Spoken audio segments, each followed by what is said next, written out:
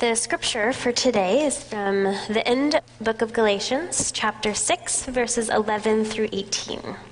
Before we read the word of God, let's pray that he will give us wisdom to hear his word. Father, would you quiet the distractions in our mind and in our midst, and help us to hear you and you alone. Open our hearts and minds to what you want us to learn and absorb this morning. And we ask that you would be with Matt as he preaches your word. We love you, Jesus. Amen. See with what large letters I am writing to you with my own hand. It is those who want to make a good showing in the flesh who would force you to be circumcised, and only in order that they may not be persecuted for the cross of Christ. For even those who are circumcised do not themselves keep the law, but they desire to have you circumcised, that they may boast in your flesh. But far be it from me to boast except in the cross of our Lord Jesus Christ, by which the world has been crucified to me, and I to the world. For neither circumcision counts for anything, nor uncircumcision, but a new creation. And as for all who walk by this rule, peace and mercy be upon them and upon the Israel of God. From now on, let no one cause me trouble, for I bear on my body the marks of Jesus. The grace of our Lord Jesus Christ be with your spirit, brothers. Amen. This is the word of the Lord.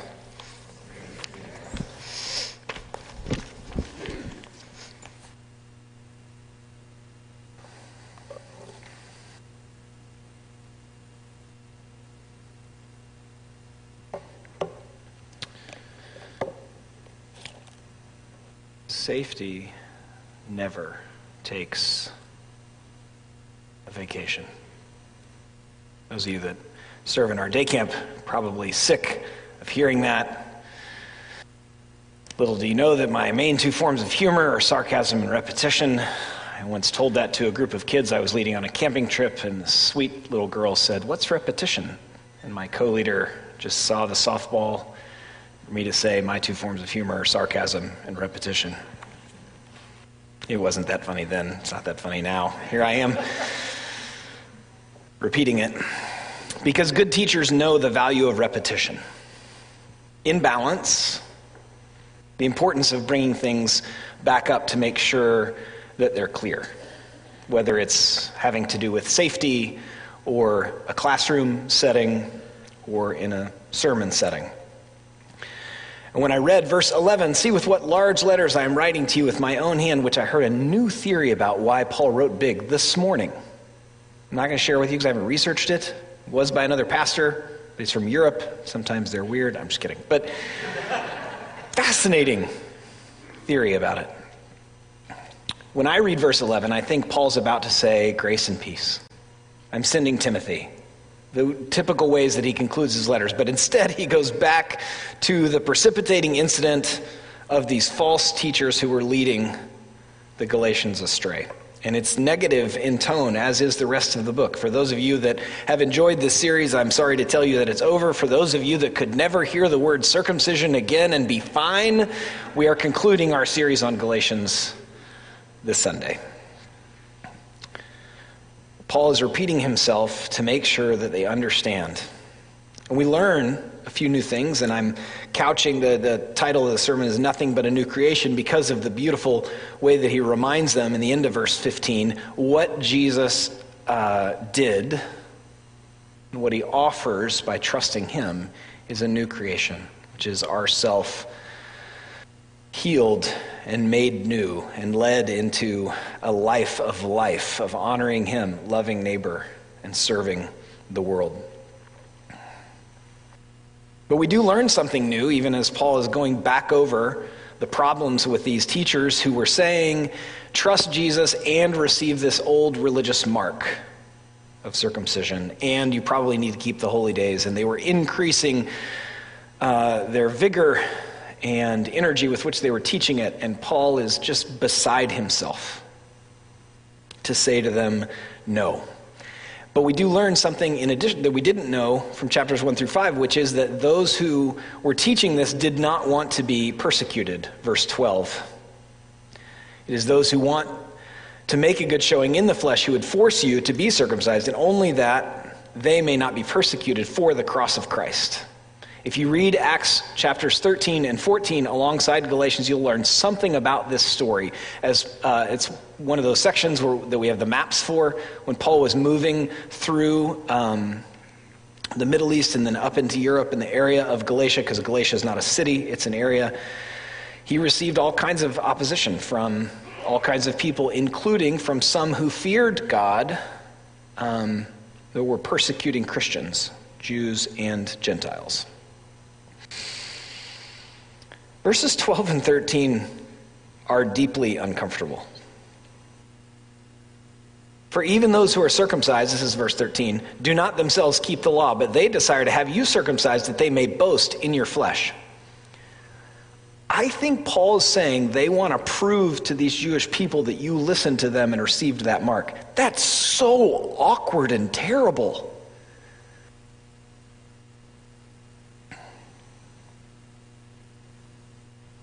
And the reason that this is in the scripture is we have similar tendencies to believe that we need more than the Christ gift in us to be saved and to grow.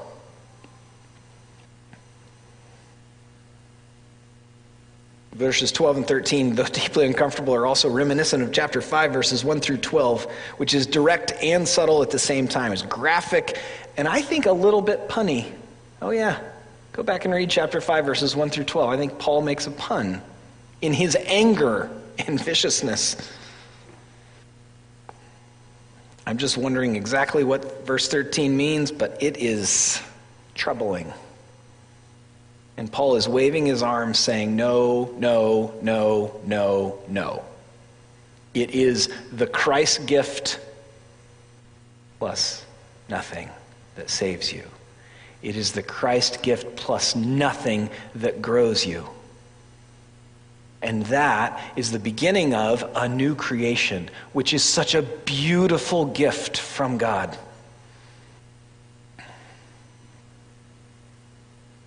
Let me illustrate the gift in a very specific way.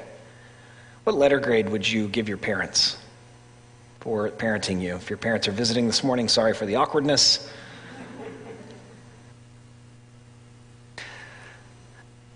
Some of you were parented very well. Others, it was a little good sometimes and bad sometimes.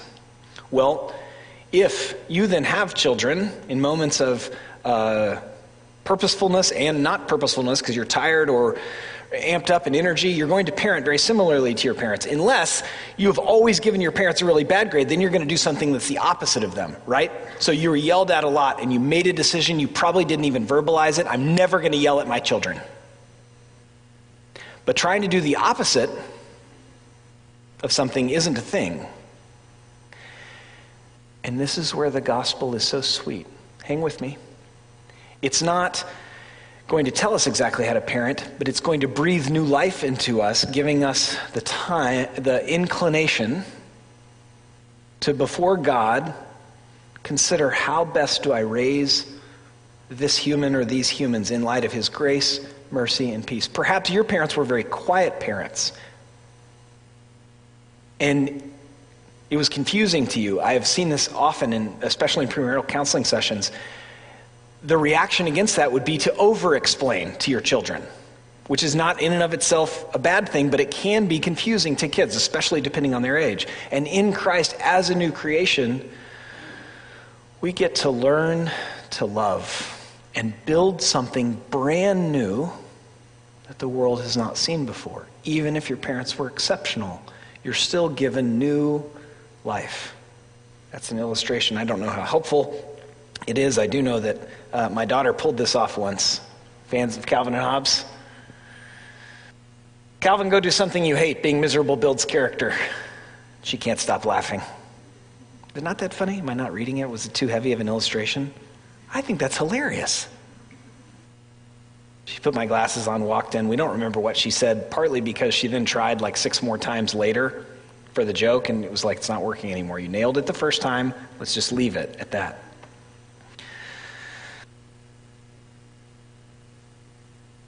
Chapter 6, verses 11 through 18 of Galatians is a harsh reminder, but in the midst of the harsh reminder is this beautiful truth that if you have trusted your life and your decisions to Jesus, then you're a new creation.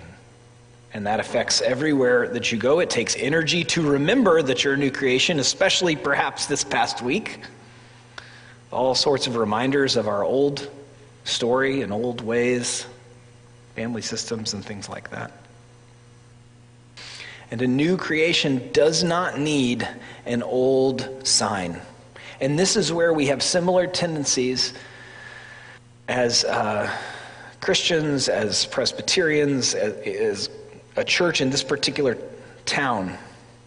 Because it is important that you understand this text. The reason that I go verse by verse through this book is I believe that's how we equip ourselves to remember what we've received in Christ and then to live in its light throughout the week.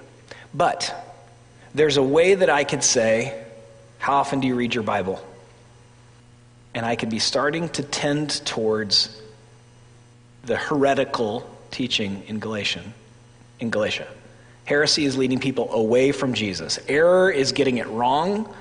Heresy is leading away. And to say you need this physical mark to be fully saved or to grow up is leading people away from the true Jesus, who is a gift that we then respond to with trust and gratitude and obedience, but we're responding to the gift. We're not doing that to receive the gift or to add to the gift. So there's a tone with which I can say, how often do you read your Bible? How do you read your Bible? The key question for our minds and hearts that influences how we do things is why. If we're doing it because we long to be gripped by God's love for us, and there's so much good guidance and help and encouragement and hope and peace to be integrated into our minds and emotions, that is a beautiful reason. But if somewhere in your being, it's like maybe God will bless me a little more if I study this way, this often, this rigorously, then we're falling into problems similar to the one that Paul's preaching against. Same thing with prayer. How often do you pray? I hope that it's every day, but the key is why. Because there's so much peace available for our minds and hearts that is already ours, but prayer helps us connect with it.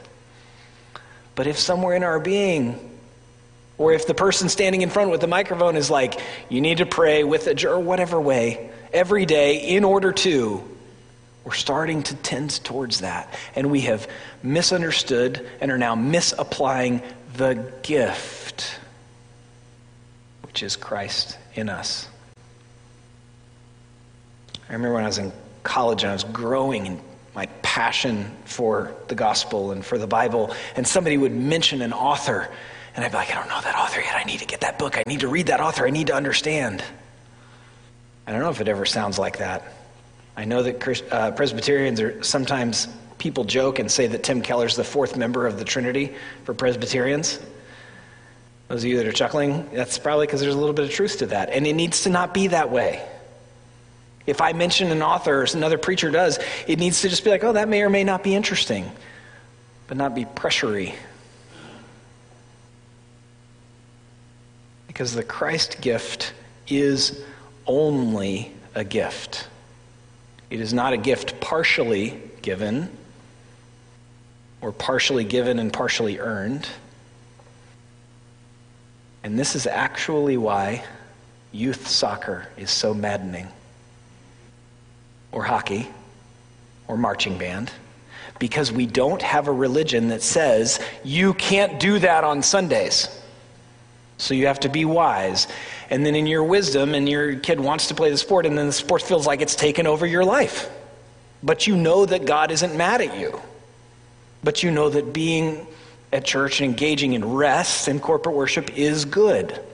There are other religions that would demand that you don't do those things on Sunday and either state or imply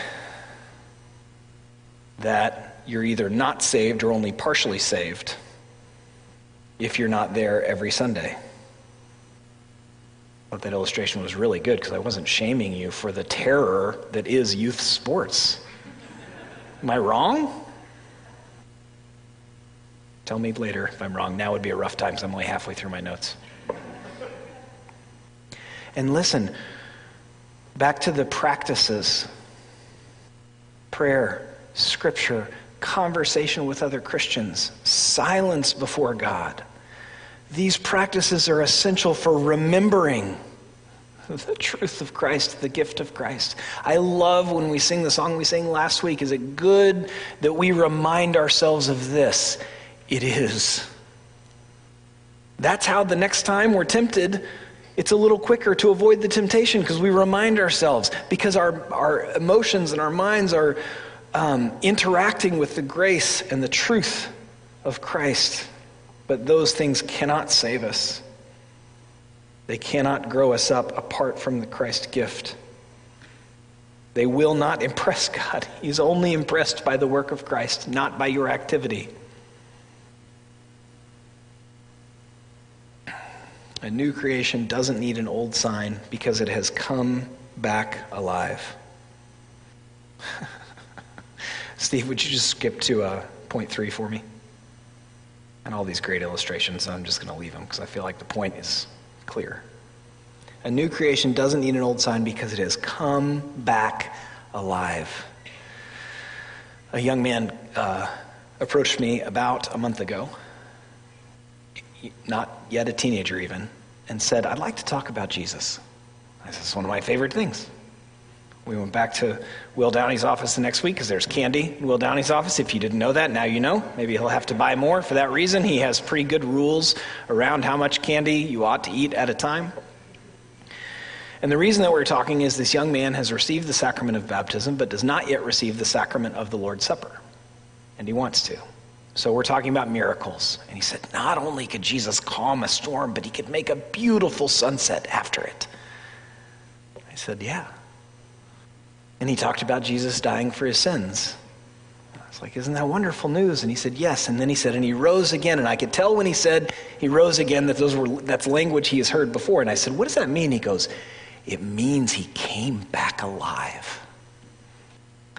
And that happens in us. That's what Paul's talking about when he says a new creation is what counts. We receive that power in us when we trust Jesus. And the reason I use that illustration is not only because it's beautiful language, but because that young man has received the sacrament of baptism, which doesn't save him. And he's going to receive the sacrament of the Lord's Supper, which doesn't save him. Is it essential to his energy as a Christian? Yes.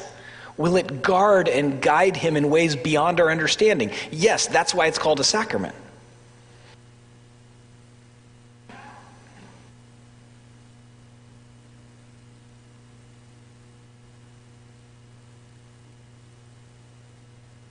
And Paul says in verse 14, which feels like a zag to me, but he puts it in there, zigzag, right? But far be it from me to boast except in the cross of our Lord Jesus Christ, by which the world has been crucified to me and I to the world. For neither circumcision counts for anything nor uncircumcision, but a new creation.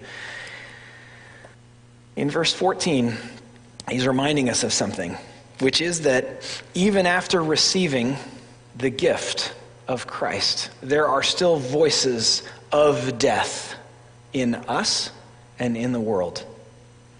And he uses brutal, deliberate language. The world has been crucified to me, and I to the world. Paul, how dangerous are the world's ideals and ways? So dangerous, they need to be choked, tortured, publicly exposed. We're used to the language of crucifixion because of church and Christianity. Do not forget how brutal and terrible and shaming of a way that was to die. So as Paul's concluding the letter, he's reminding the Galatians of how dangerous the world's ways and our own ways. The parts of you that are not yet sanctified. And I to the world, the end of verse 14, are dangerous. They will lead you into deathly habits and ways.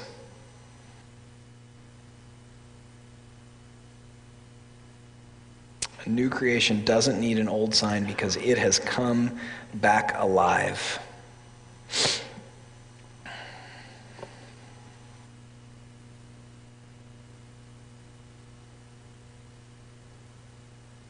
Paul, with his large handwriting, is reminding them that that is what happened to the world in us when we received Christ, and what happened to our ways as well. And now we walk with peace and mercy. Go ahead and just move to 4, Steve. Because peace and mercy have been purchased for us. And we get to extend them everywhere we go. I don't know how this Thursday was for you. I don't know what it was like to have family in town, or to go be with family, or perhaps be by yourself intentionally, or perhaps be by yourself not intentionally. But if you're a follower of Jesus, regardless of the last 7 days, you have actually received the peace of God. And now we offer it to one another. Paul's goal in writing is not only to combat these teachers, but to teach and emphasize and remind the Galatians that they have been reconstituted as a new people in the world who have received true peace and are therefore able to offer it. We cannot offer what we have not received. But if we have been granted peace with God because of the work of Christ, we're then able to offer peace to those around us. If God in his mercy has pursued us in love and called us to himself, then we are merciful with one another. That's not all that we do. We rejoice with those who rejoice. We grieve with those who grieve. We correct one another, Galatians 6:1. We encourage one another, bear one another's burdens, Galatians 6:2. But the way he concludes the letter is the reminder that peace and mercy be upon them.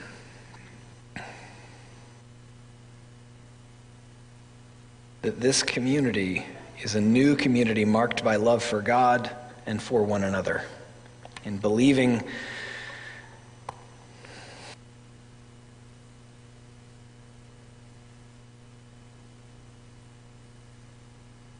just wish I could take those 2 words back, but I can't. In trusting Christ, in being corrected in the error that they could add to their salvation or add to their growth as Christians, they are then reminded that they are a new people, constituted for worship of God and love for one another. That is the point of the letter, even as it was full of challenging, visceral, graphic language. Because that's how dangerous it is to believe the gospel is anything but Jesus, plus nothing. Would you pray with me?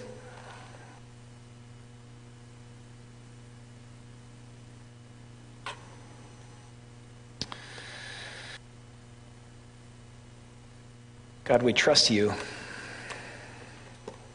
that you have called this community to love and honor you, to serve one another, and to serve the community we find ourselves in. Jesus, we ask that you grip us anew, or perhaps for the first time, with the knowledge of your saving love for us. For those that are considering your claims and your promises and your gospel, would you meet them in prayer and in thought, in conversation with others, that they might trust you and be filled with the new life of new creation. And Holy Spirit, would you bless us? Would you comfort us, convict us, and encourage us as your followers? In all the ways that we need comfort, in all the ways that we need conviction.